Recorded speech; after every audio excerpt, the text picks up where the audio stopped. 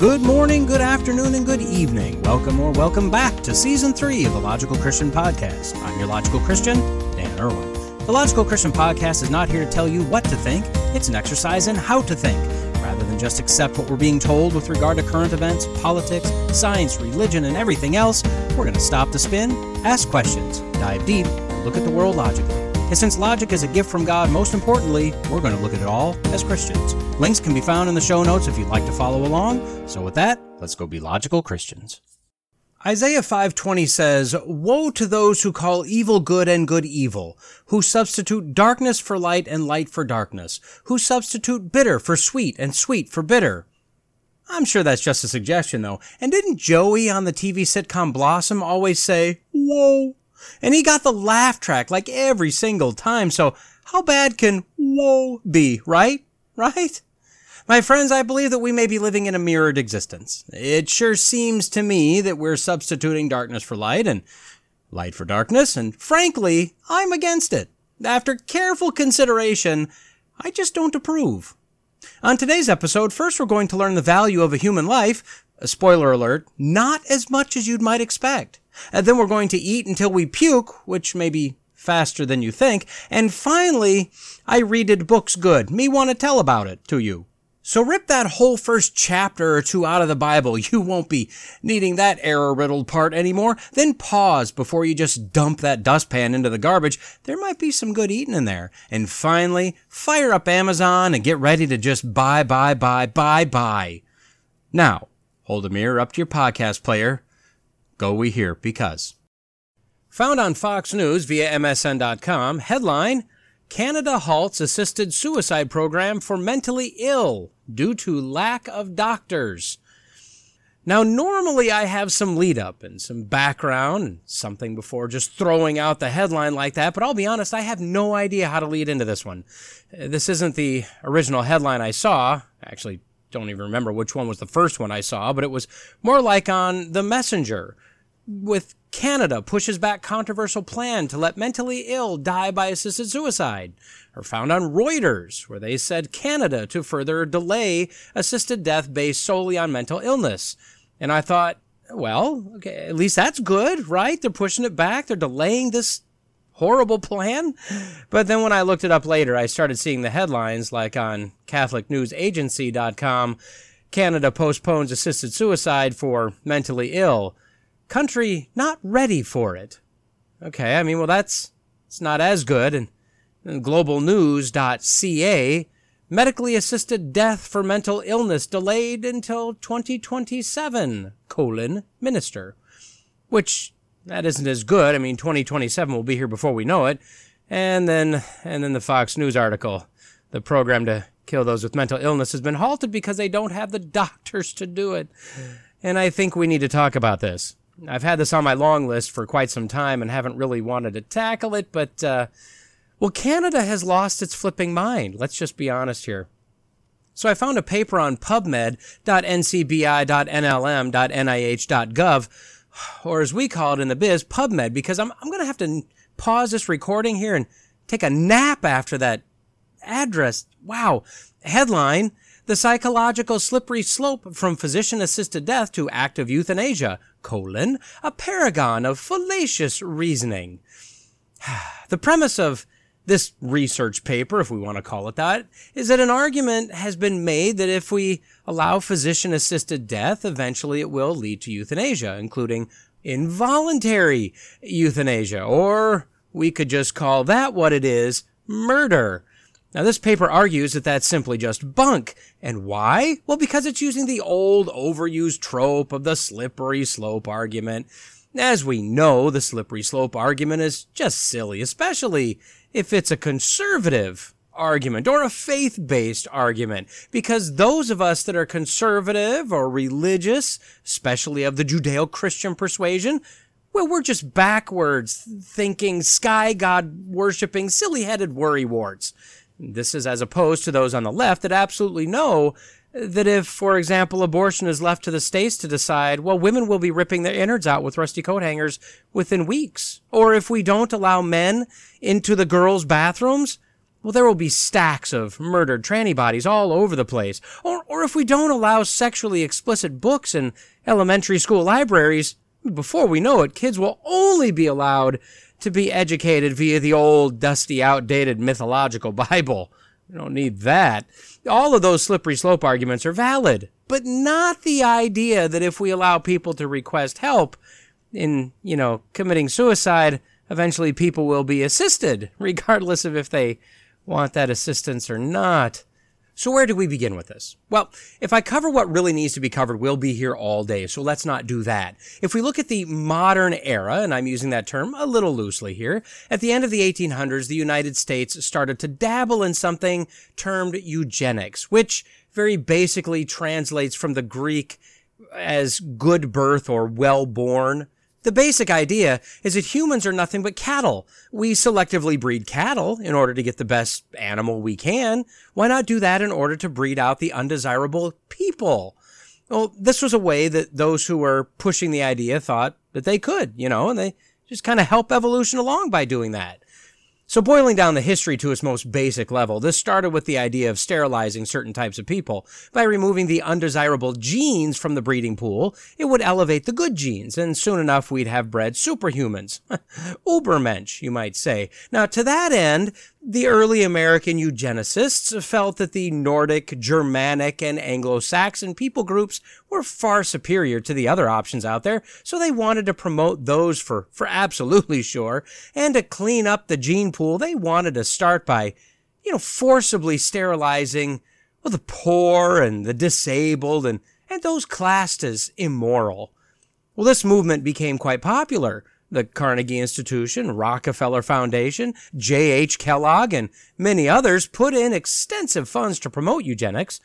Through the 19-teens and the 1920s, field workers were sent into mental hospitals and orphanages to evaluate people to determine who should be allowed to breed and, more importantly, who shouldn't. This is where Margaret Sanger and her new foundation, Planned Parenthood, started. That was a way to help eliminate undesirable births when the unfit already committed unauthorized breeding. This was also the best way to get rid of those of the darker-skinned persuasion, as they were considered to be, less than. A number of states worked to create eugenics offices, and in the early 1900s, some states were able to do that. Some criteria for those who shouldn't be allowed to breed were the epileptic, the imbecile, the feeble-minded, the mentally retarded. In 1927, the Supreme Court upheld, citing the Constitution somehow, the forced sterilization of patients in Virginia that were fitting just such criteria. By 1911, there was a fear that too many of the wrong kind of people were breeding their genetics into the Nordic and Anglo-Saxon population of the United States, and a fear that genes that were weak with regard to disease resistance were, getting in the mix. So the Carnegie Institute put out a report that explored 18 methods of removing those genes. One of those methods was, drum roll here, euthanasia, murder.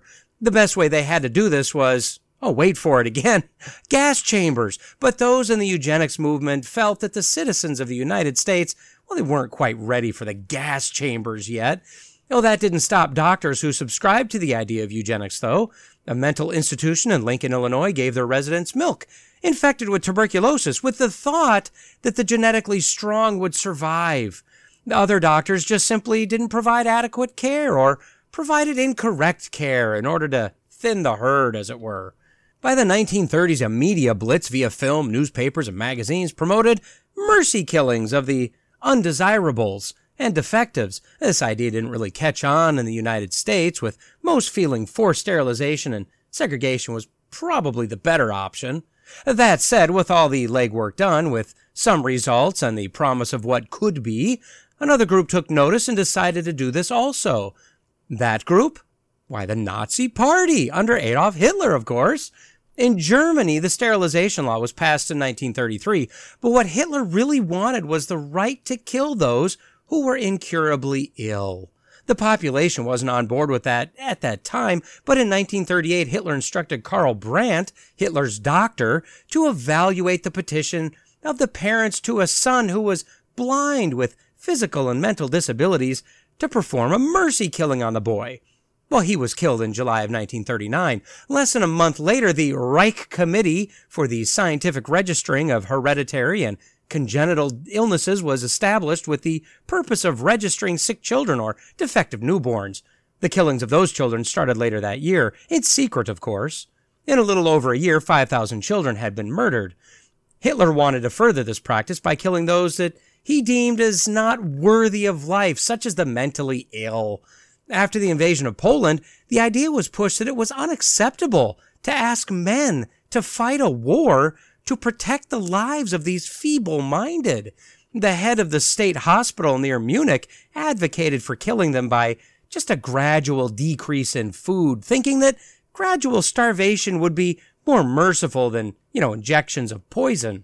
So to wrap this part up, German eugenicists around since the 1920s, learning from the United States, teamed up with the Nazi Party, and sterilization moved to mercy killings, moved to euthanasia of anybody the Nazi Party deemed was unworthy of life, somewhere in the neighborhood of 400,000 mentally ill, thousands of children, 6 million Jews, millions of gypsies and homosexuals, etc., etc., etc. Please don't tell me there isn't a slippery slope. I mean, we see this with abortion today, right? When Roe was passed, abortion was safe, legal, and rare. That was the mantra. The idea being the first trimester was the safest to abort a child. In fact, it was safer to abort a child in the first trimester than for a woman to give birth. Well, that was the thought and the lie and the cobbled together and faulty science. Which, did you know that the term trimester was created by the courts at the time of Roe in order to determine when abortion should be done? Yeah, I mean, trimesters aren't actually a thing. The terminology was only created so they could kill unborn babies. Anyway, abortion, safe, legal, and rare, mostly first trimester. Well, that's turned into anywhere, anytime before birth, anytime partial birth. Well, in some cases, immediately after birth. Again, don't tell me there isn't a slippery slope. We live in a sin-cursed world full of sin-filled people, and the slope is indeed quite slippery. So the slippery slope argument was deployed with the legalization of abortion. If we start to trivialize life, how long before we start working other angles? Rather than the unborn, what about the disabled? Again, what about the elderly? Who are the undesirables now? And who will they be in the future? Zeke Emanuel, one of Obama's authors of Obamacare, the system that definitely doesn't have or promote the idea of death panels, believes in something called the Complete Lives System. This is a very simple graph that shows you your chance of receiving medical intervention based on your age. When you're newly born, you have a very low probability of receiving any medical intervention, any extra medical intervention other than the standard, less than a 10% chance of getting any of that extra. And then it's a very fast ramp up, peaking at very close to 100% from the ages of about 18 to about 30 or so. Then there's a slow decline to the age of 57 or 58, where you land at about a 60% chance.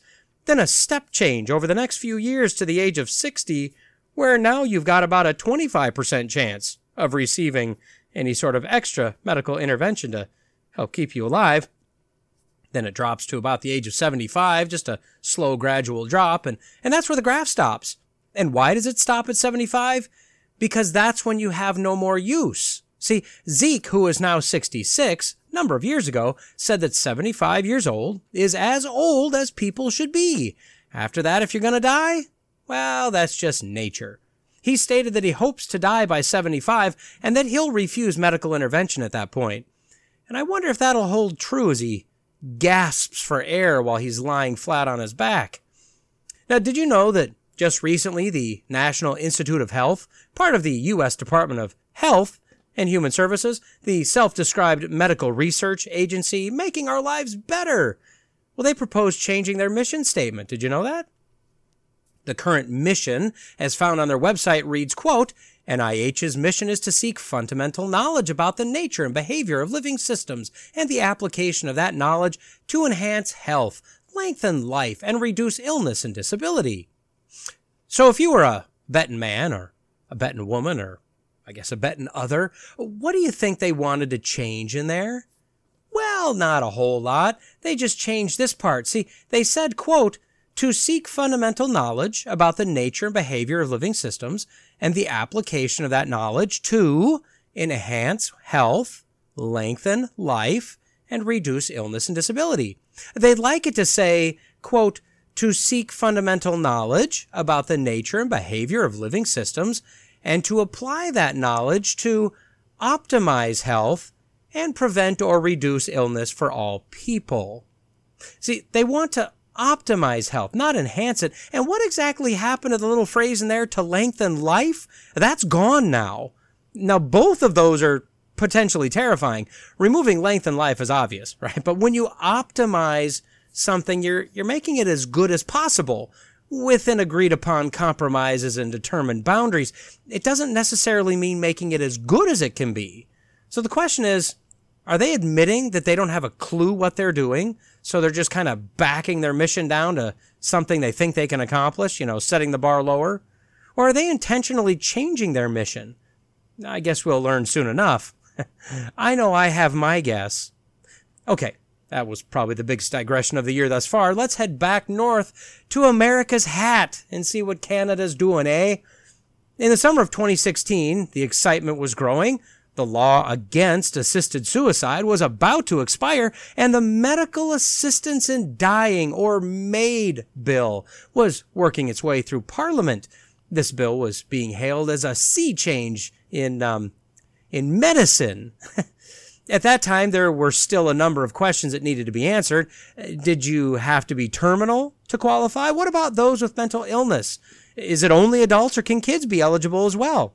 What would the cost be, and who would be doing this assisting? Most importantly, how would it be done?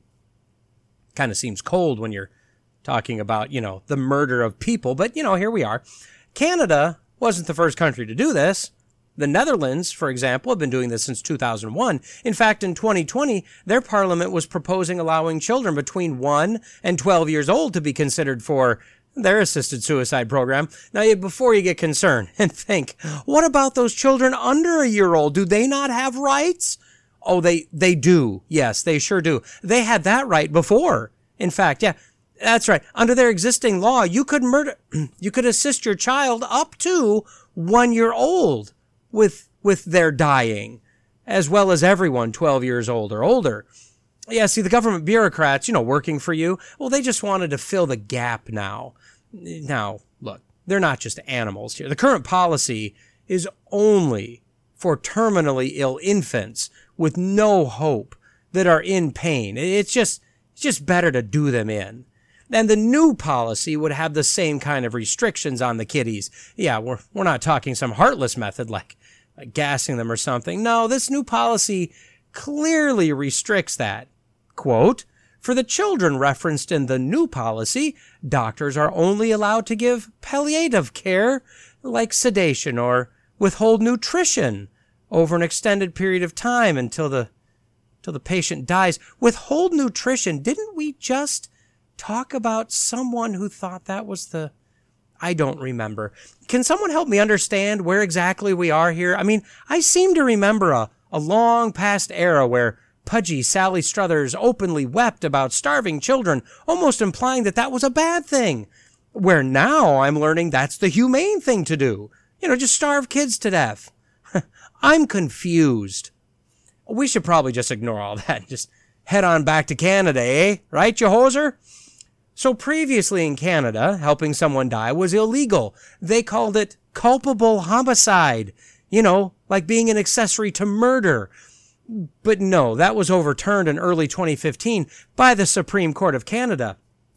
Yeah, we're apparently not the only country that has a Supreme Court that sucks. By June of 2016, Bill C-14 passed in Parliament, which amended the criminal code to legalize physician-administered euthanasia and physician-assisted suicide. Well, they did have caveats, though. I mean, we are a civilized people. Mental illness, long-term disability, and curable conditions were not considered to be allowable. And as for kids, I mean, hands off. You leave the suicide to adults. I believe in 2020, the program was further amended. The British Columbia Civil Liberties Association, and we're not the only country with a civil liberties organization that sucks, the BCCLA argued that it just wasn't fair that those with long-term disabilities, or my favorite thus far, quote, those with curable medical conditions whose only treatment options people may find unacceptable weren't able to kill themselves, like those terminal guys over there.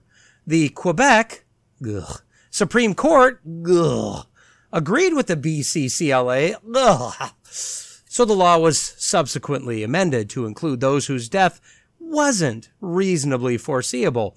They also made it so that if you were pre-approved and if you became incapacitated at a point at or before your chosen date, well, someone else can just give the okay. You don't have to give the final say in your death. And they made it easier to fill out the form. Only one witness needed now, not a pesky two people have to agree that you probably need to die. But they absolutely positively would not include those who were mentally ill. No way, until March of 2024, when apparently that prohibition expires. Now, I'm still trying to wrap my head around a law saying you can't help someone kill themselves, or a law saying you can't help mentally ill people kill themselves, a law that expires. How do those laws expire? You'd think that laws about not murdering would just kind of be set in stone, wouldn't you? I mean, surely it can't just be me, right? It's not just you, Dan, and don't call me Shirley. So that brings us to today, where Canada is postponing this expiration date another 3 years until 2027, not because they want to be sure about this, not because they want to respect and value even the most compromised and helpless among us. No. Simply because Parliament is being told that Canada's super-duper socialized health system just couldn't handle the added load. One of their concerns, and this is just silly, is that they weren't sure that the health system could reliably distinguish requests for assisted suicide due to mental illness as opposed to mere suicidality due to mental illness. I'll just say this here. If these bureaucrats can see a difference in those two, well, I think we've found the truly mentally ill in Canada. According to the latest report, which covers 2022, 13,000 Canadians killed themselves through the program that year. That's only a mere 30% higher than it was in 2021. So, congratulations, I guess. Canada has the, or nearly the most liberal suicide program in the world. In February 2023, they pushed for the ability of those under 18 who were considered mature and terminally ill to have the right to participate in the program and also to have the final say if they wanted to go through with it or not the parents. In 2022, two women, two different cases, were approved for the assisted suicide program because they lived in poverty and they weren't getting the help from the government that they thought they should get. In one case, the woman wanted to be approved for subsidized housing. She was dealing with a chronic condition, was living at the poverty level, and the government wasn't getting anywhere. Shocker, being a socialist government. So when she complained, well, they just suggested that, well, then maybe she should avail herself of the MAID program, since her life really wasn't worth living anyway. Now, they didn't say it quite like that, but that's what they said.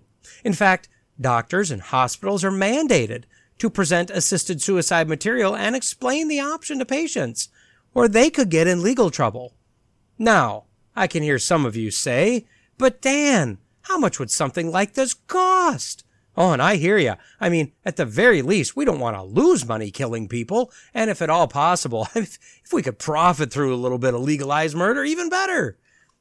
Well, a study that was undertaken in early 2017 by the Canadian Medical Association Journal, and we got some good news from them. They did some statistical studies based off of the murders being done legally in Belgium and the Netherlands, and they came up with a direct cost to implement the program of somewhere between $1.5 and $14.8 million Canadian.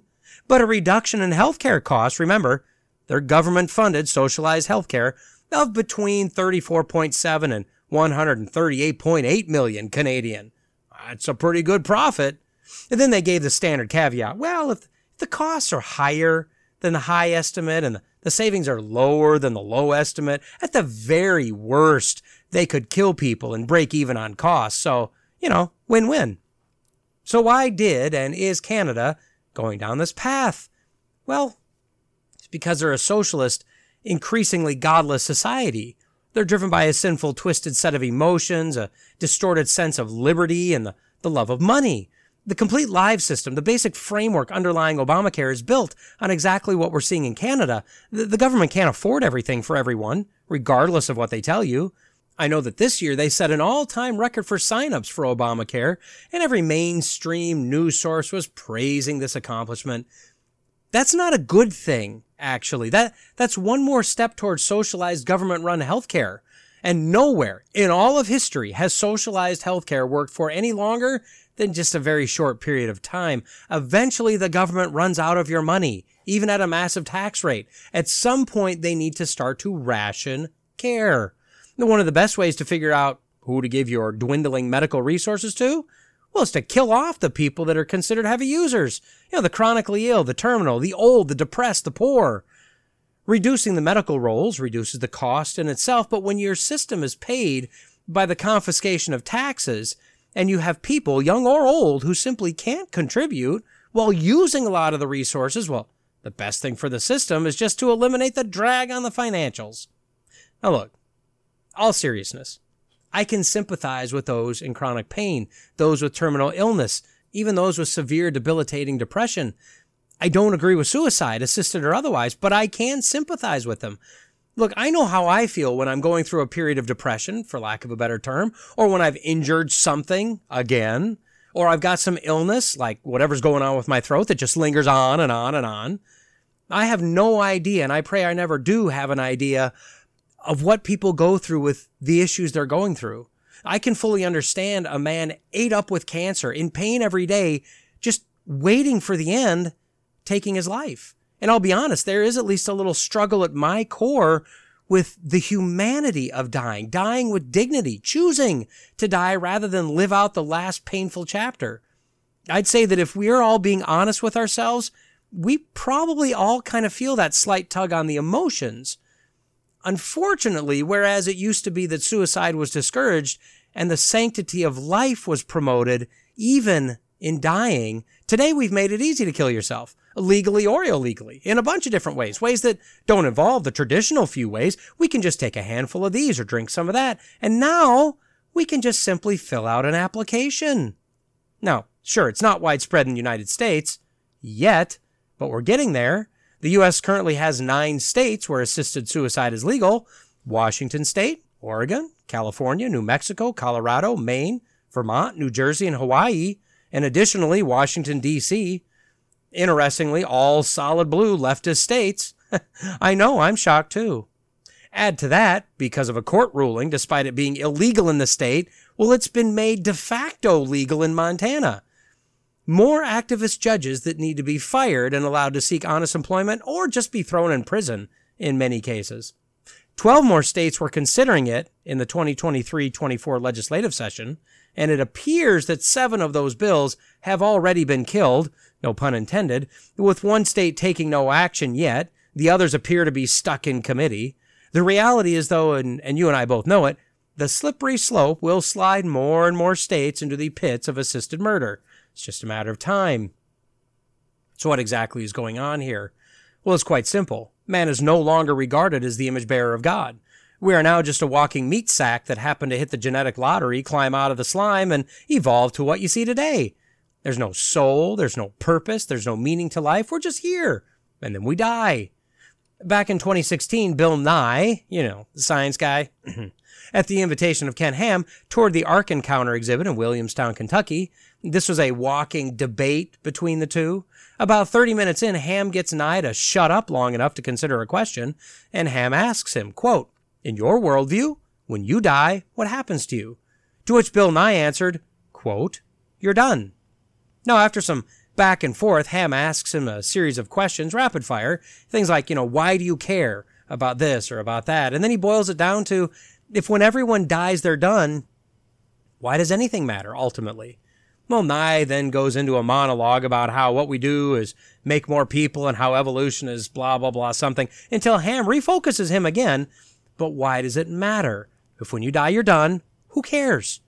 And Nye's answer is that our job is to pass our genes to the future, and maybe they'll achieve something great and inspire people and discover things. And Ham rightly keeps asking, but why does that matter? To which Nye stumbles a bit and says the meaning of life is to live, to pass your genes on. See, the answer that Bill Nye couldn't find was that there is literally no purpose at all if this is all there is. Now, Nye finds it an amazing thing to live in this time, in this part of the world, in this scientific system. And although it wasn't asked, what if he was born with a severe handicap? What if he was born in another era? What if he was poor and unknown? See, his joy in life is predicated on his wealth and perceived position of prominence. Bill Nye is 68 years old. He has many fewer years left on this earth than he's already used. His time is fading. He's past his peak. In fact, I haven't heard anything of him in years, to be honest. I mean, he's still around, still claiming to be a science guy, which he absolutely is not. I always like to mention that he and I have the exact same degree, and I've done way more engineering design work than he's ever dreamt of doing. Now, he's got me in the net worth category, though. I'll give him that. When he dies, he won't be done, but it'll be all over. He'll know the truth, and unfortunately, the truth will now imprison him in eternal torment. But Ham knows there is value in life. He knows that we're here because God put us here. We all have a part to play in God's ultimate plan. Unfortunately, some are vessels that have been made for dishonorable use, as Paul says in Romans 9. And that, as of now, appears to be Bill Nye. But that's not certain, though, until he draws his last breath. So man was created in the image of God. God leaned down and breathed into his nostrils the breath of life. And because of this, we learn early in Genesis, after the flood, as God is blessing Noah and his sons, he cautions them, quote, "Whoso sheddeth man's blood, by man shall his blood be shed, for in the image of God made he man." There is one group of people who should be assisted in dying, and those are the criminals who have forfeited their right to life by their actions against the lives of others. Now, we could debate where that line is. I know who I would put into the category of those who need to pay with their lives, but what's clear is that we no longer believe that as a society. We've become a people who value the criminal and devalue the hurting, the desperate, the vulnerable, and the weakest among us. We will spend time, money, manpower, legislative sessions ensuring the murderer or the child molester is comfortable and well taken care of for decades, while simply throwing an application at someone with depression saying we can make those feelings stop permanently, if you'd like. Per the words of God, those who have been involved with enabling an individual to commit legalized suicide, well, their lives are forfeit. They've shed the blood of many, directly or indirectly, by their very actions. Innocent blood with regard to the human realm, so their blood is required by God. Now, that may not manifest in this life, but unless they repent and turn to Christ and live, they will eternally pay the penalty for what they've done. Now, lastly, I just want to say that although I can empathize with those struggling with pain, with depression, just as we don't have the right to shed the blood of someone else, we don't have the right to shed our own blood either. There are no caveats to this, and being a Christian doesn't exempt us from pain, terminal illness, or depression. Some of the theological giants in Christianity have battled depression, men like Charles Spurgeon and Martin Luther. Why? I don't know, but it's well documented. Yet they trusted God implicitly. Paul prayed 3 times for God to remove the thorn in his flesh, whatever that was. The standard thought is that it was eyesight, but we don't know. It could have been chronic pain. It could have been a sin he battled. We don't know. But we know it was something he considered to be big, and we know that he suffered beatings, shipwrecks, stonings. There's no way he couldn't have had chronic pain in the cold and in the hot, waking up every morning, just trying to loosen up, aching, beaten, arthritic joints. Just pick an apostle or any of the martyrs that were tortured for who knows how long before they were finally killed, or those today who are persecuted, beaten, imprisoned for their faith. Now, God did not promise that he wouldn't give us more than we could handle. That's one of those biblical misquotes. But we've been promised over and over again in the Bible that God will be with us. We know that he will never leave us nor forsake us. We know that although we walk through the valley of the shadow of death, we need not fear, for God is with us. We know that all through the Psalms, God is with us, fighting for us, protecting us. And as Paul told us in Romans 8, quote, "For I am sure that neither death nor life, nor angels, nor rulers, nor things present, nor things to come, nor powers, nor height, nor depth, nor anything else in all creation will be able to separate us from the love of God in Christ Jesus our Lord." This is the message that should be sent to those considering suicide, to the parents who see their child in constant pain, to the child or adult dealing with severe depression. the man with cancer, the woman with MS, those dealing with poverty, the hopeless, the unloved. These people don't need to be put to sleep like an animal being put out of its misery. They need to know in whose image they've been created. They need to understand their value because of that. They need to hear about the love of God, the pure, unconditional, perfect love of God, and the sacrifice made by Jesus, his Son, and the promise of a perfect, glorified body in eternity with their Creator and Savior. Pain in every form has existed since nearly the beginning of time, and will plague this existence until time ends. The answer is not for humanity offering humanity an application to die, but to start offering them the truth that brings hope, the truth that brings life. For God, who said, "Light shall shine out of darkness," is the one who has shown in our hearts to give the light of the knowledge of the glory of God in the face of Christ. But we have this treasure in earthen vessels, so that the surpassing greatness of the power will be of God, not from ourselves, in every way afflicted but not crushed, perplexed but not despairing, persecuted but not forsaken, struck down but not destroyed, always carrying about in the body the dying of Jesus, so that the life of Jesus also may be manifested in our body. For we who live are constantly being delivered over to death for Jesus' sake, so that the life of Jesus also may be manifested in our mortal flesh. So death works in us, but life in you. But having the same spirit of faith according to what is written, I believed, therefore I spoke. We also believe, therefore we also speak, knowing that he who raised the Lord Jesus will raise us also with Jesus, and will present us with you. For all things are for your sakes, so that the grace which is spreading to more and more people may cause the giving of thanks to abound to the glory of God. Therefore, we do not lose heart. But though our outer man is decaying, yet our inner man is being renewed day by day. For our momentary light affliction is working out for us an eternal weight of glory far beyond all comparison, while we look not at the things which are seen, but at the things which are not seen. For the things which are seen are temporal, but the things which are not seen are eternal. One thing I know is that those of us, such as I, in just such a position of trust as I find myself in this position of information relayance, or relayification, is that I should heretofore and thusly lead with my mistakes.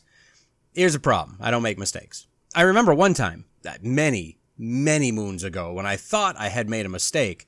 I figured out I was wrong. So as I said, I don't make mistakes. So why then would I even bother starting out the segment this way? Well, how do I say this? I'm in a very awkward position right here. I hate to be the bearer of bad news, but I think I found, just a really glaring error in the Bible. Just a huge error, just staring at us in our fat, dumb faces. How nobody has caught this before, I don't get it. I just don't get it. See, in Genesis 9, Noah and the fam, fresh off the boat, God hooksing up them with the deets. Should I stop now? I think I heard my child's very being snap in half right there, and she's not even here right now. So, God blesses them and reveals something that we've clearly got wrong.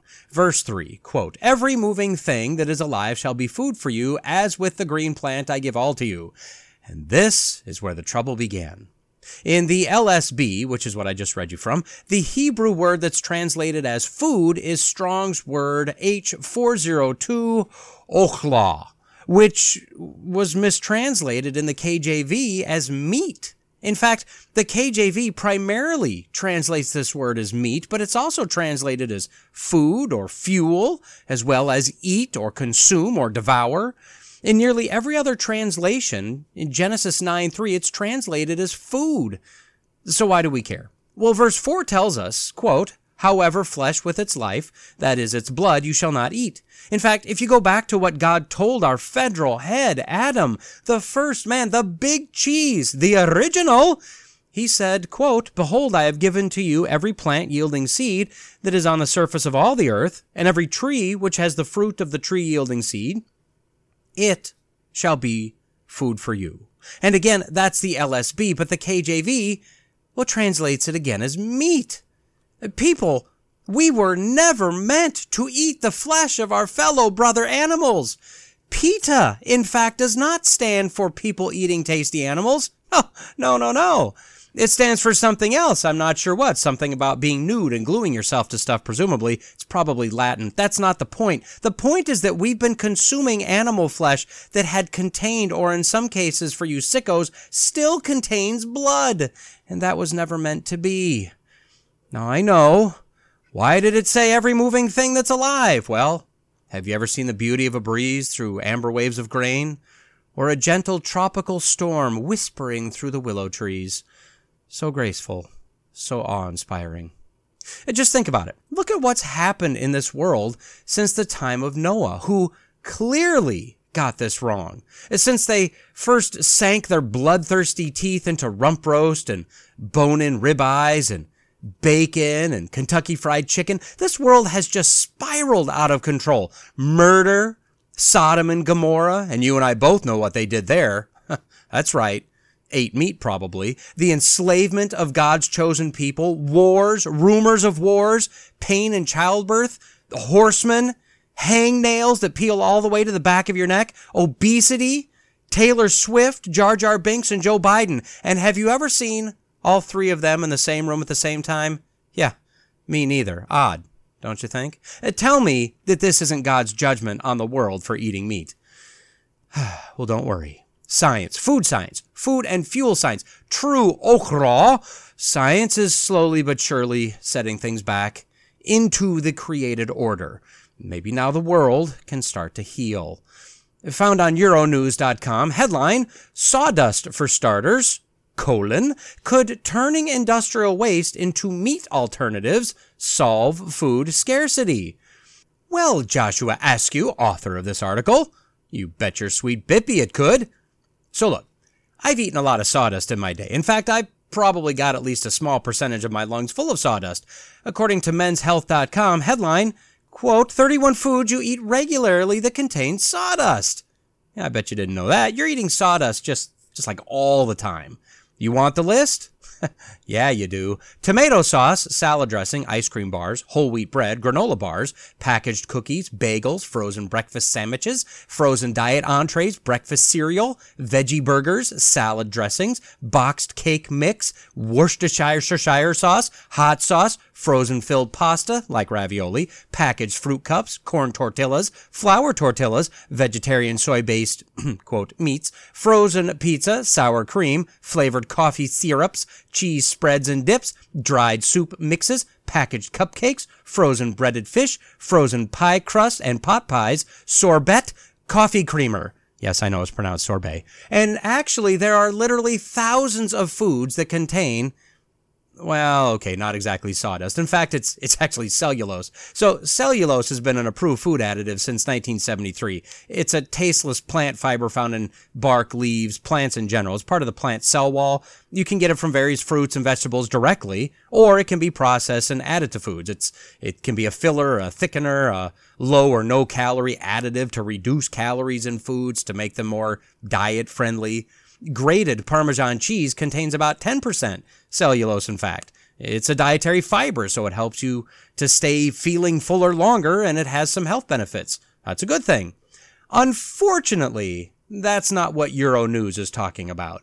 So there's an Estonian startup company, yes, Estonia, you know, the relatively small country on the western border of Russia, just south of Finland, across a small gulf off the Baltic Sea. The country that's known for, and also for, and of course, wood food.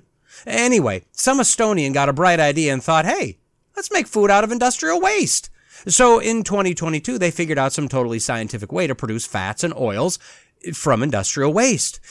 Now, lest you think he's crazy, the co-founder, Petri Jean Latvi, said, what we have developed, I don't actually know what an Estonian accent sounds like. Quote, what we have developed is very similar to brewing beer, where yeast is used to convert sugars from barley into alcohol, and hops are added for taste. We're using a different type of yeast that converts sugars from industrial side streams, but not into ethanol, into fats and oils instead. He added that it's a very natural process, like fermentation. The beauty is that this yeast, along with a little nitrogen, can take things like straw or food waste and turn it into ingredients for food or cosmetics. Now, they have a picture in the article. You know how when you buy a diamond from a jewelry store or that shady pawn shop, they put that alleged, definitely not fake diamond on a black velvet background and blast it with light, which somehow hypnotizes you into spending way more than you probably should? Yeah, that's kind of what this picture is. It's a black background, not a diamond. It's a red lump of something on a mirrored surface with the light shining on it. It's the color of raw beef, which is great because, quote, the rosy red oil produced by AO's innovative process is ideal for making alternatives to meat, which often need a splash of color to attract consumers away from their animal-based rivals. Which, look, I do not want plant-based or wood-based meats, but that was before. Nobody ever said anything about color. Sign me up, you crazy Estonianites. Apparently producing palm oil, which is used, just everywhere, quote, has caused devastating deforestation across Asia, Africa, and Latin America, according to the World Wildlife Fund, who would never lie about something like that. Did you ever think about that? The palm oil deforestation? No, you didn't. You only think about yourself. But this company said that the rosy red oil they're making from waste is the perfect plant-based substitute oil for food.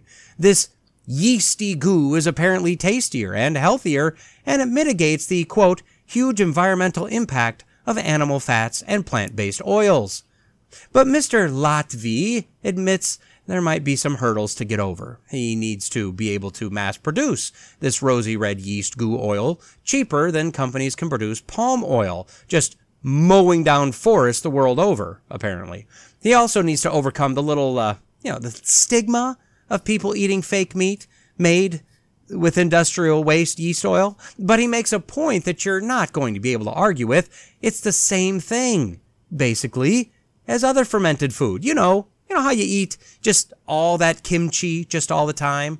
Or yogurt. Yeah, it's basically the same as either one of those. Now, he makes the super valid point that his product would be more economically competitive if all those government subsidies were removed, and if producers only factored into their prices the environmental cost of animal and plant-based products. So to break that down just a bit more clearly, if the cost of our foods was to be raised artificially by tacking on some sort of arbitrary environmental tax, I guess, on palm oil, why, then his rosy red yeast slime would be more competitive.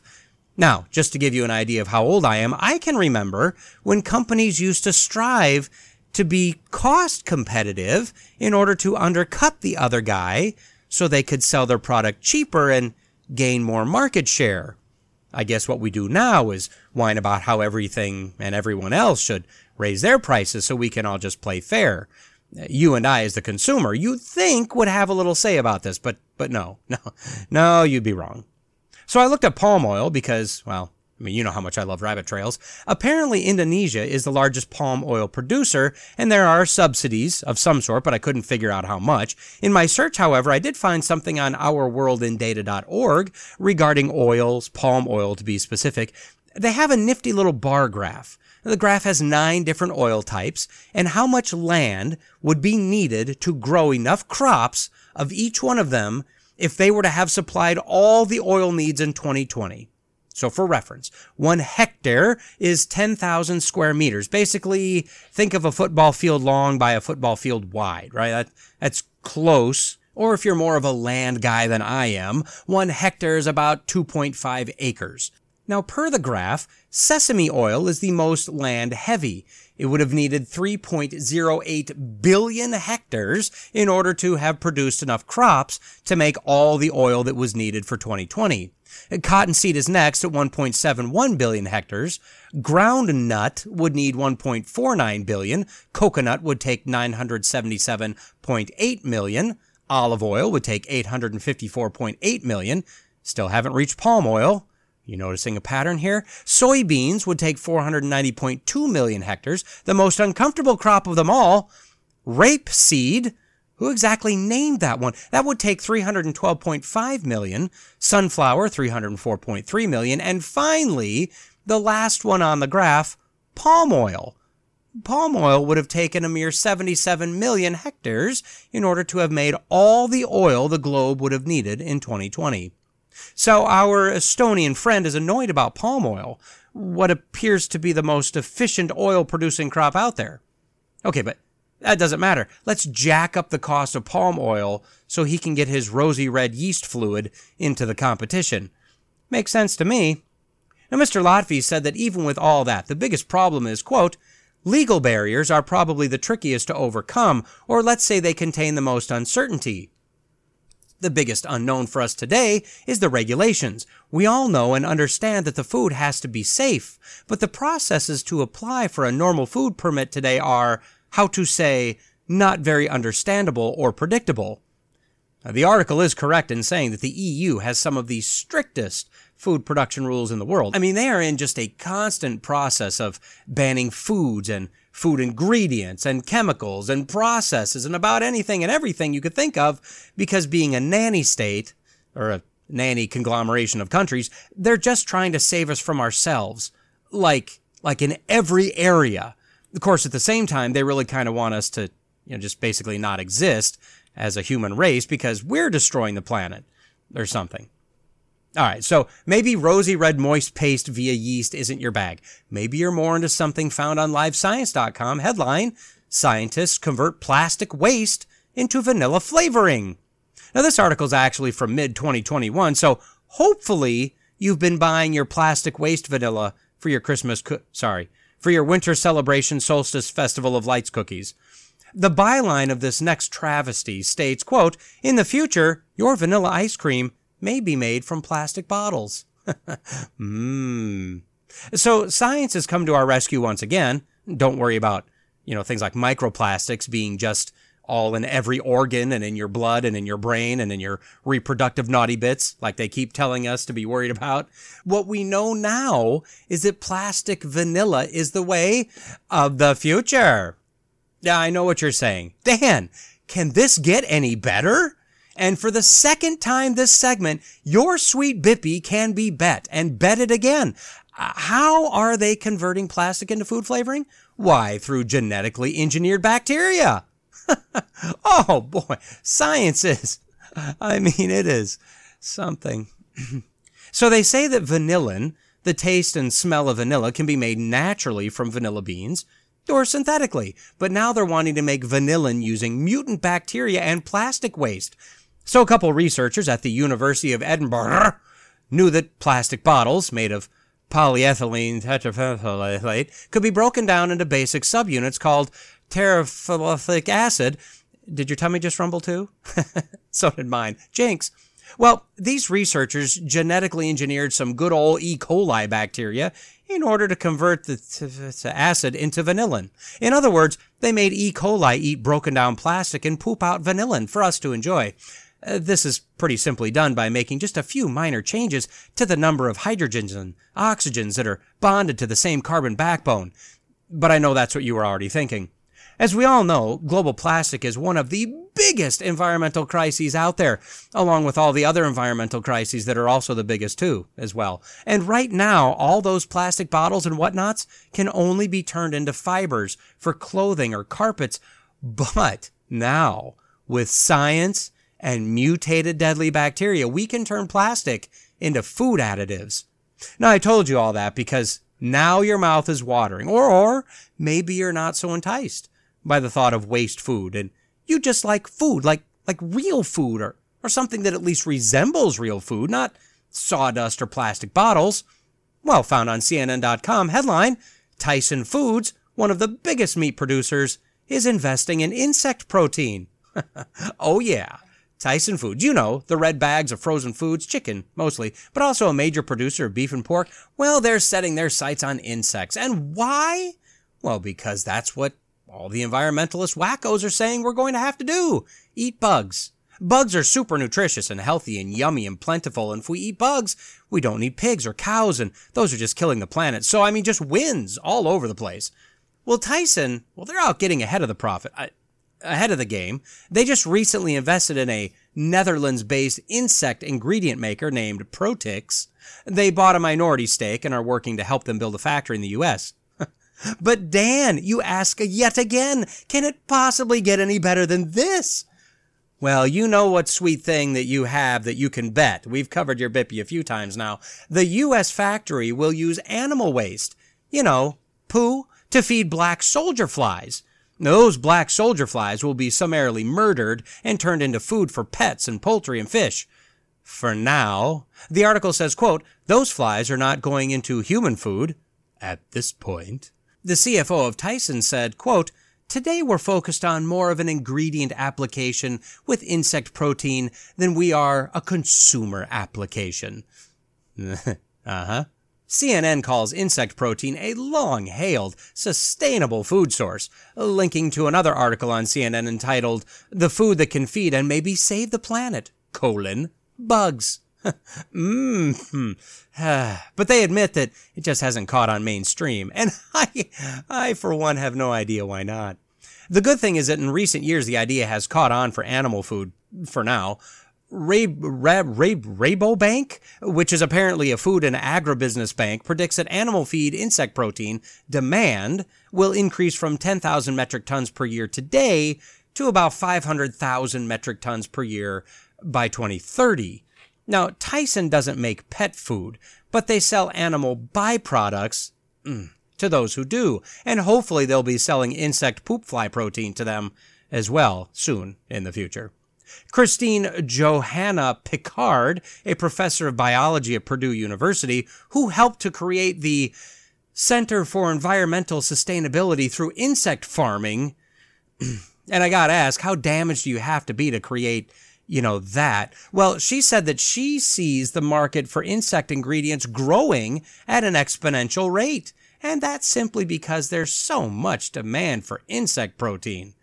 And then this article goes into how animals are killing the planet because they take a lot of water and energy and they make gas and whatever. But bugs are way better. The black fly can eat about any waste you throw at it, and then we can eat them and make waste again, I guess. I don't know. It's the circle of life. And all this is happening at the same time that the World Economic Forum and the environmentalists are telling us that literally the production of the single most important food source, rice, needs to be reduced or eliminated because according to the WEF site, quote, global rice production is releasing damaging greenhouse gases into the atmosphere, doing as much harm as 1,200 average-sized coal power stations, according to the Environmental Defense Fund. See, the best way to grow rice, and the only way it's really grown, is to flood rice paddies in order to keep invasive bugs away. But that also leads to a bunch of decaying plant matter in the long run, which microbes then feed on and produce methane, which is destroying the climate and the planet by burning us to a crisp. Now, they cite a different way to make it, by alternating water levels low to high to low, but that could actually increase oxygen levels in the soil, which could react with nitrogen and create nitrous oxide, which is another greenhouse gas. So basically, we're all going to die, and it's because of rice. Now, at the same time, in April 2023, news came out that rice was going to see its biggest shortfall in 20 years due to weather. No, not climate change, weather. And due to the Russian-Ukrainian war. This drives up prices, and it forces countries to dig into their stockpiles. Now, if this were to continue, which it wasn't predicted to, it would, in short order, start resulting in, things like starvation in countries around the world. But that's okay, right? I mean, to paraphrase Ebenezer Scrooge, if they're going to die, they had better do it and decrease the surplus population. As all the environmentalists will gladly tell you, the lower the number of humans on the planet, the better. That's less CO2, less energy used, less food needed and consumed, and the planet can finally live in peace with itself. And evolution can continue on and hopefully not make a grand mistake like it did with humans. So bottom line, your view of God directly affects your view of food, animals, insect protein, turning plastic into wine or whatever, and eating rosy red sawdust oil. If you don't believe in a God, then you believe that we're just a lucky accident, that the planet is barely holding together, that man is the highest being there is due to evolution. But evolution took us too far, and now we're destroying the very system that created and supports our life. And by doing so, we're destroying the lives of all the other creatures and plants that have evolved on the planet. And really, the only answer is to do whatever we can, including committing a form of racial suicide. Racial meaning the human race, the only race of humans there is, in order to save the planet. I mean, if that means that half of all the land on the earth needs to be kept all natural, left alone by man, like National Geographic told us in April 2019. Well, okay. If it means that we need to plant 1 trillion trees, which is about a third of all the trees we currently have on the planet today, in order to save the planet, as Time told us in August 2020, we'll get planting. If it means we need to invest globally $8.1 trillion by 2050, that's about a third of the U.S. GDP in a single year, in order to tackle the, quote, triple planetary crisis, like the UN told us in May of 2021, well, send in your contribution. And that comes out to about $590 billion per year, or at least it did at the time. But if it means that globally we need to not contribute $500 billion, but actually $5 trillion per year, and not by 2050, by 2030, like was stated on Reuters in October 2021, well, send in more contributions. I mean, you don't mind paying a bit more in taxes to save the planet, right?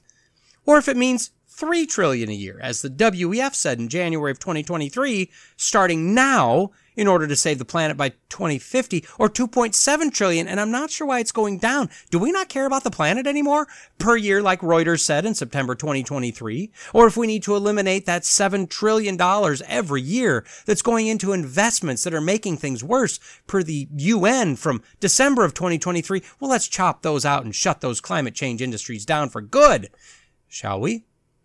And if it means that people, freeze or boil or starve or whatever, die from disease, live in the literal Stone Age, stagnate industrial and scientific progress, trap emerging nations and third world countries in their current primitive existence, removing sustainable sources of meat and grain because of greenhouse gas emissions, well, what can you do?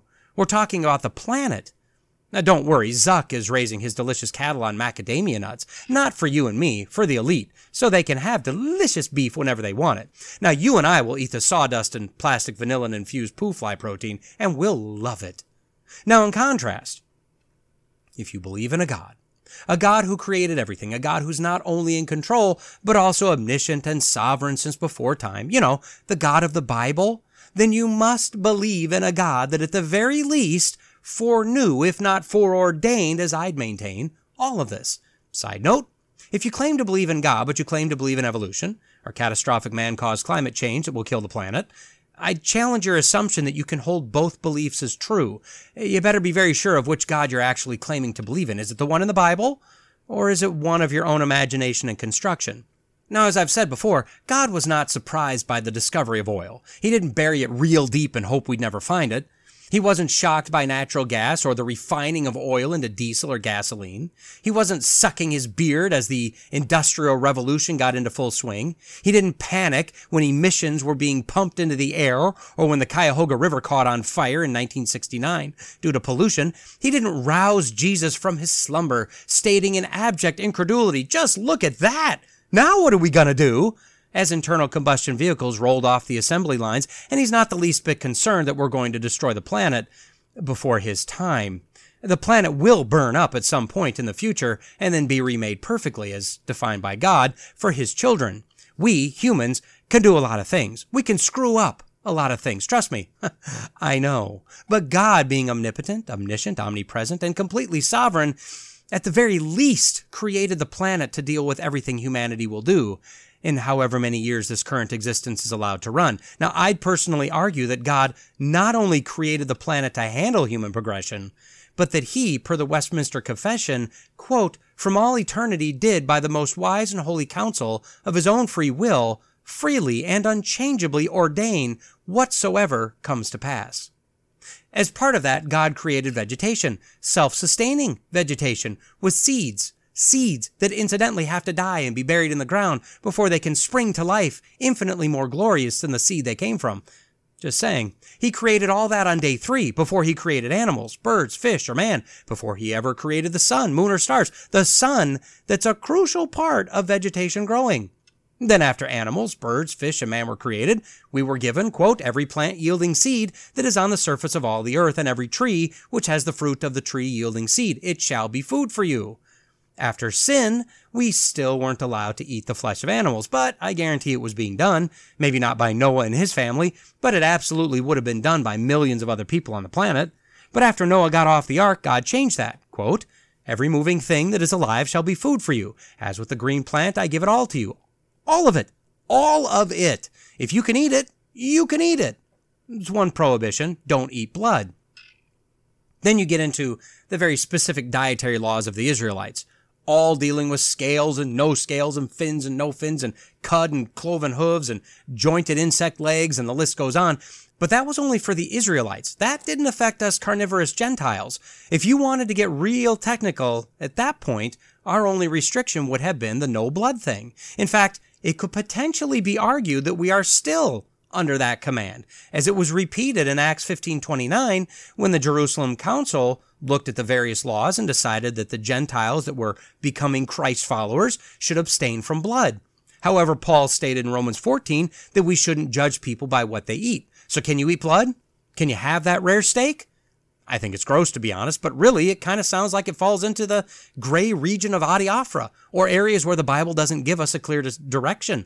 So it's between you and the Holy Spirit, you and your conscience. If you feel no conviction over that dripping piece of meat, hey, you go for it.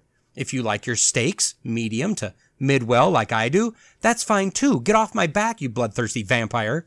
If you want to live a vegetarian or vegan lifestyle, please stop telling us about it. Nobody cares. But look, you do you. It's all good.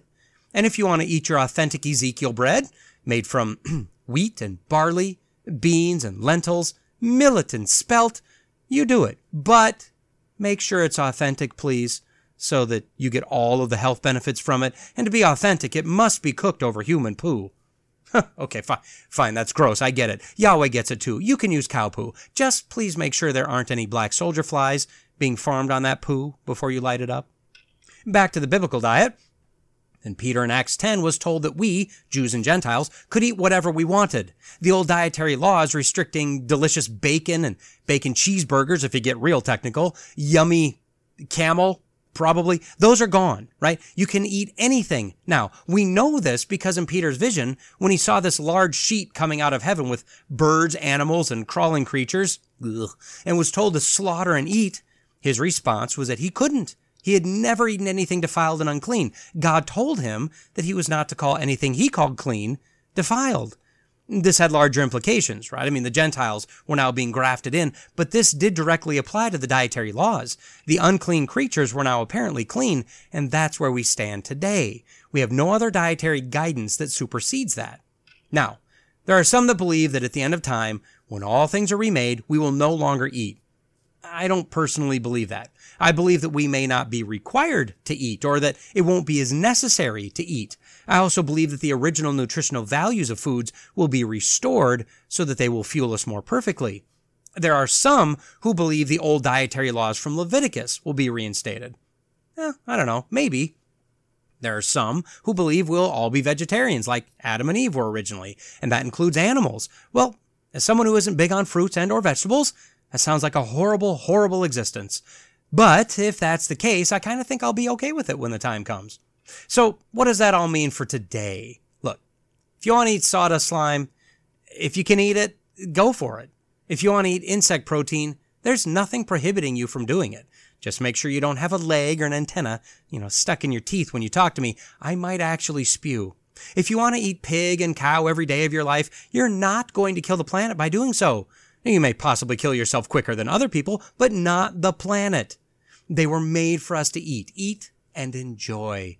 And if you want to eat nothing but veggies and fruits, you're nuts. No, I'm sorry. I meant and nuts. Well, that's your prerogative. Here, you can have mine. We've got to get back to a point of understanding that God is God and we aren't. We need to understand that God is sovereign. We aren't. We need to understand as rightly as possible what God's word says. Even if we don't always like what we're reading, if it's in the Bible, it's the word of God. It's there for a reason. So it's our job to understand as best we can and figure out what to do with it. So for as long as we're able on this planet, and I have no doubt that in our current trajectory it's going to get more and more difficult to do so, but for as long as we're able, do not call something unclean that God has called clean. So rise up, insert your name here, slaughter, and eat. So some would say that this update should be entitled something like Book Review, Chapter 1. because, books, chapters. But I used chapter in my naming of the Let's Be Bereans segments regarding my observations in my Bible study with absolutely no forethought whatsoever. I could have used book with that, Let's Be Bereans, book 1, right? Because, Bible, books, but I already used chapter. And since I used chapter already there, but not book, I could call this book review, book 1. But sometimes the book review will have one book and sometimes more than one book. So numbers could get confusing here. And come on, really? Book and book? It seems a little tacky. So going to the World Wide Web to use the magical internet, I looked up some synonyms and I've decided on installment. And with absolutely no forward thinking about how that might screw up something else in the future, welcome to Danny's Book Review Installment 1. The premise of this segment will be just a little complex and convoluted. Let's see if I can explain this here. Over the course of days and or weeks, I'll read books. About once a month, I'll give a review of the aforementioned book or books. And I guess that's really about it. Look, I'm not going to come up with any sort of a rating system. Some I'll give more info on than others. I'll try to at least let you know if I recommend or don't recommend the book or books. Although, I'll be honest, I rarely don't recommend a book. Last year, out of the 24 books, I think I only had one that I really didn't recommend because it was just kind of a tough read. It was academic. It was not overly compelling or exciting. I don't know. Now, there were a few that I liked less than the others, but that was probably more personal preference than anything. Generally, if I've purchased a book or if I've asked for one as a gift, it's going to be one that I'm fairly confident I'll recommend to others. As for logistics, this will go along with the goal update and the Let's Be Berean segments. I'll probably put those out about once a month or so, same with this. So hopefully I'll have at least 2 books per review. We'll just kind of have to see how that goes. So, with that, let's turn to the first Let's turn to the first installment. Boy, I really need to think things through smarter in the future. Okay. So the first book I finished this year wasn't really actually a book. It was more of a booklet entitled The Art of Self-Discipline, written by John MacArthur. Full disclosure, I support Grace to You, which is, I guess, the media arm of Grace Community Church, of which John MacArthur is the pastor. So from time to time, I get sent some free swag, and these small booklets being one such piece of swag. So as it was the start of a new year, it was new year, new goals, but the same old me that struggles with self-control in a few different areas of life, I thought I'd take a look. Now, he starts with the practical application kind of side of things, right? It's a list of 10 steps to live a disciplined life. And these are nothing overly groundbreaking. It's start with the small things, organize, schedule, be on time, keep your word, do the hard thing first, finish what you start, practice self-denial, and take on responsibility. And that's a great list of how. But as one might surmise, MacArthur is less interested in the how than he is the why. And this is where he focuses nearly the entirety of the booklet. This is where he takes a quick but relatively deep dive into sin, salvation, ownership, and the mind. Now, overall, these little booklets are great. He's got a whole stack of these things, all focused on single topics in each one of them. Some of them will go along with sermon series. Some are standalone. All, I would say, are probably useful in life, right? Now, looking them up on the gty.org store, these are about $2 each. And I think they ship all orders free, but don't hold me to that. So what would I rate this? I wouldn't. Remember? I'm not doing that. I was just kind of seeing if you were listening earlier or now. Anyway, I would recommend this booklet, and these booklets in general. They're very insightful and they're very thought-provoking. The next book on the list is an actual book. This one is by Eric J. Bargerhuff and is entitled The Most Misused Verses in the Bible. Now, through the first part of this year, you'll hear of a few of this guy's books in my reviews. He's got some interesting ideas for books that I think are very helpful, at least in concept. And one of the things, as I continue to study my Bible and learn from others, is that frankly, there's a massive amount of biblical ignorance floating around out there. There are the obvious charlatans. They'll always be there. There are some who are wolves. They're not as obvious. They sound okay on the surface, but they have nefarious motives, and as such, they are master Bible twisters. We need to be on the lookout and very careful about these types of people. They're dangerous. But then there's and I'd have to say a majority of Protestants, pastors, leaders, teachers, and lay people who are just more surface level in their knowledge of the Bible. And side note, I thought I was pretty solid until I changed churches over, the last yearish, and the small fish in a big pond thing happened all over again. It just stressed to me that I have so much more to learn. Something all too common today are people who don't delve into the Bible deeply, but are more, let's call them Bible repeaters. They hear this teacher, good or bad, say a thing, or make a claim, or exegete, and I use that term loosely, a verse or a passage, and they just kind of regurgitate what they heard without even attempting to verify that what they were just told is correct. And when I say they, I mean me too. It's admittedly much easier to just repeat than it is to search and study. So one of my pet peeves is when Scripture is just wrenched out of context and used in a way it was never meant to be. For instance, quote, "All these things I will give you if you fall down and worship me." Now, clearly this is a verse promising reward for worship. The problem is that this is Satan tempting Jesus. Now, we know that parts of speeches, the errant speeches of Job's so-called friends, they are often misused as correct biblical doctrine. The problem is they're not correct biblical doctrine. Okay? But then we get into these very common misused Bible verses. And these are things that we find on, say, posters and insulated drink containers and T-shirts and Bible covers and just everywhere. And I'd be willing to bet that most have no idea of the context of these verses. They've just grabbed on because it sounds good, and they've decided to claim a massively out of context verse as their life verse. So what are some of these verses? How about, "Judge not, lest ye be judged"? That's one. Or Jeremiah 29:11 is a favorite, "For I know the plans I have for you," etc., etc. What about, "Where 2 or 3 are gathered in my name, there I am in the midst of them"? Yeah, you're probably using that one wrong.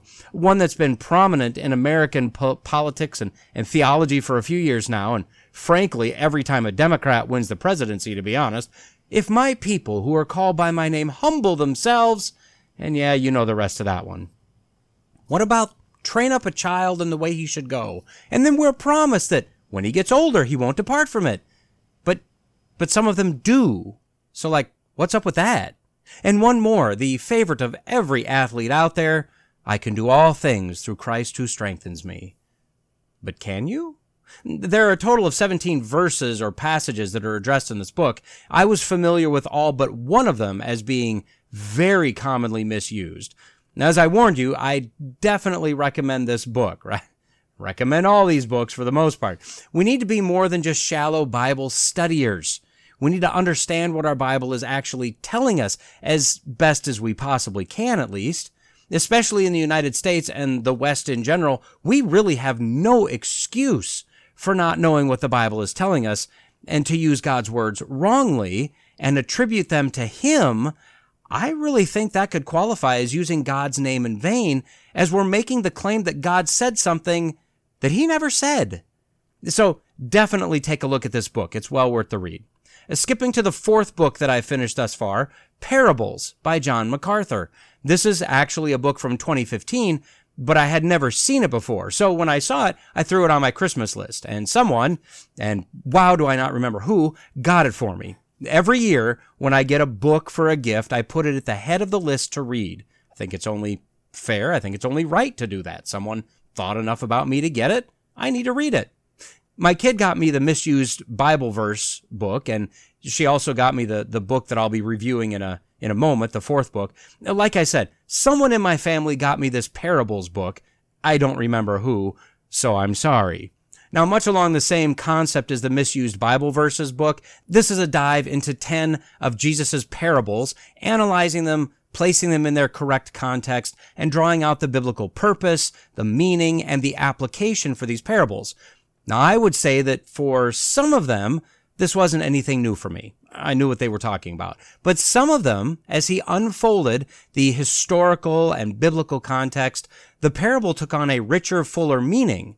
Now, we tend to look at the parables from a lens of our current era, And to really understand the purpose, the confusion, the scandal that some of these, in some cases, very small stories brought, you really need to understand what they meant at the time they were told. Once again, definitely recommend the book. Okay, final book in the review. This was the third book I finished. This is a book that I will just tell everyone to get. Get it on audio or hard copy or electronic. I don't care. Get this book. Get it from the library if that's your bag. But I think as you read it, you're going to want your own copy. This was a book that was recommended to me, went on my list, the kid got it for me, and wow, am I happy that chain of events took place. The book is entitled Gospel Treason by Brad Bigney. This is a book that should cause you just great introspection. The subtitle of the book is Betraying the Gospel with Hidden Idols. The premise is that we are all idolaters. And it's not as easy as that. It's subtle. It's sneaky idolatry. We have idols where we don't even know we have them. We take good, even godly desires and cross a fairly thin but grayish line of good into bad, into idolatry. This one, if taken seriously, this book, taken seriously, will prick your conscience. It will cause you, I think, to heavily self-examine yourself and will, as we all have this defense mechanism, make you think, hey, I know that, and then fill in the blank, should really read this. He or she could benefit greatly. That was probably my biggest problem with the book. It didn't have a reminder, like every other page, that, hey, this is about you, chump, focus. So our lives are inundated with so much good and bad, and we start to orient and organize and prioritize things. In the process, we kind of move the gospel and God to the side as we engage in a continual process of elevating everything else. What we should be doing is we should be on a continual hunting expedition in our lives, looking for where we raised up another idol to worship and knock it back down where it belongs, or maybe in some cases out of our lives entirely. The problem is that we can't do this on our own. On our own is generally how we raise up these idols in the first place. We require the gospel in order to reorient our thinking. So, are you quick to anger? You're an idolater. Are you bossy and aggy? Idolater. Are you impatient? Idolater. Are you an overzealous parent? Be careful. Could be idolatry. This is one of the very, very few books where I've stopped mid-chapter, set it down, and went to God in prayer. You must get this book. You must read through this book. You must apply the information in this book to your life. One word of caution, though. Be prepared to get your toes stepped on. We are all idolaters, most of us many times over. You're going to get a kick in the pants about what you do for the church, your work-life balance, the way you treat your spouse, the position you've placed your kids, your sense of entitlement, your feelings of self-importance, even your belief that you're being slighted or taken advantage of. I firmly believe that every single person that reads this book, if he or she takes it seriously, will be offended at some point by the notion that how dare this man insinuate this thing that just popped into my head is an idol that I'm worshiping. So far, I'm 4 books finished in this year, if you count the first booklet, which I clearly do, and I'm a good ways into the next 2 books. And I'll make this claim already for 2024. If you only had enough to buy 1 book this year, make it this one, Gospel Treason. Okay, we've reached the end of Danny's book review installment 1. Hopefully you find this useful. Future reviews will likely be shorter, but it all really kind of depends on how fast I read and how many books I can finish. I'll put links for these books in the show notes. Amazon, most likely, unless it's something specifically found on a certain site. If you've got any questions or comments, feel free to contact me, either through commenting on this episode or through email. Charlie Tremendous Jones said, quote, "You will be the same person in 5 years as you are today, except for the people you meet and the books you read. Regardless of the format you prefer, make sure you're reading, and make sure you're reading at least some books that have the purpose of impacting your life. Now, go read something."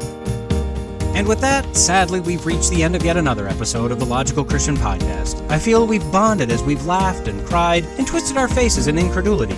If you've enjoyed or found value in what you've heard, go on and do all the podcast things. And don't forget to check the show notes for links and contact info. Lawrence J. Peters said, "Against logic there is no armor like ignorance." Jesus told us that if you abide in my word, you are truly my disciples, and you will know the truth, and the truth will set you free. So stay in the word, stay logical, stay faithful, and until next time, God bless.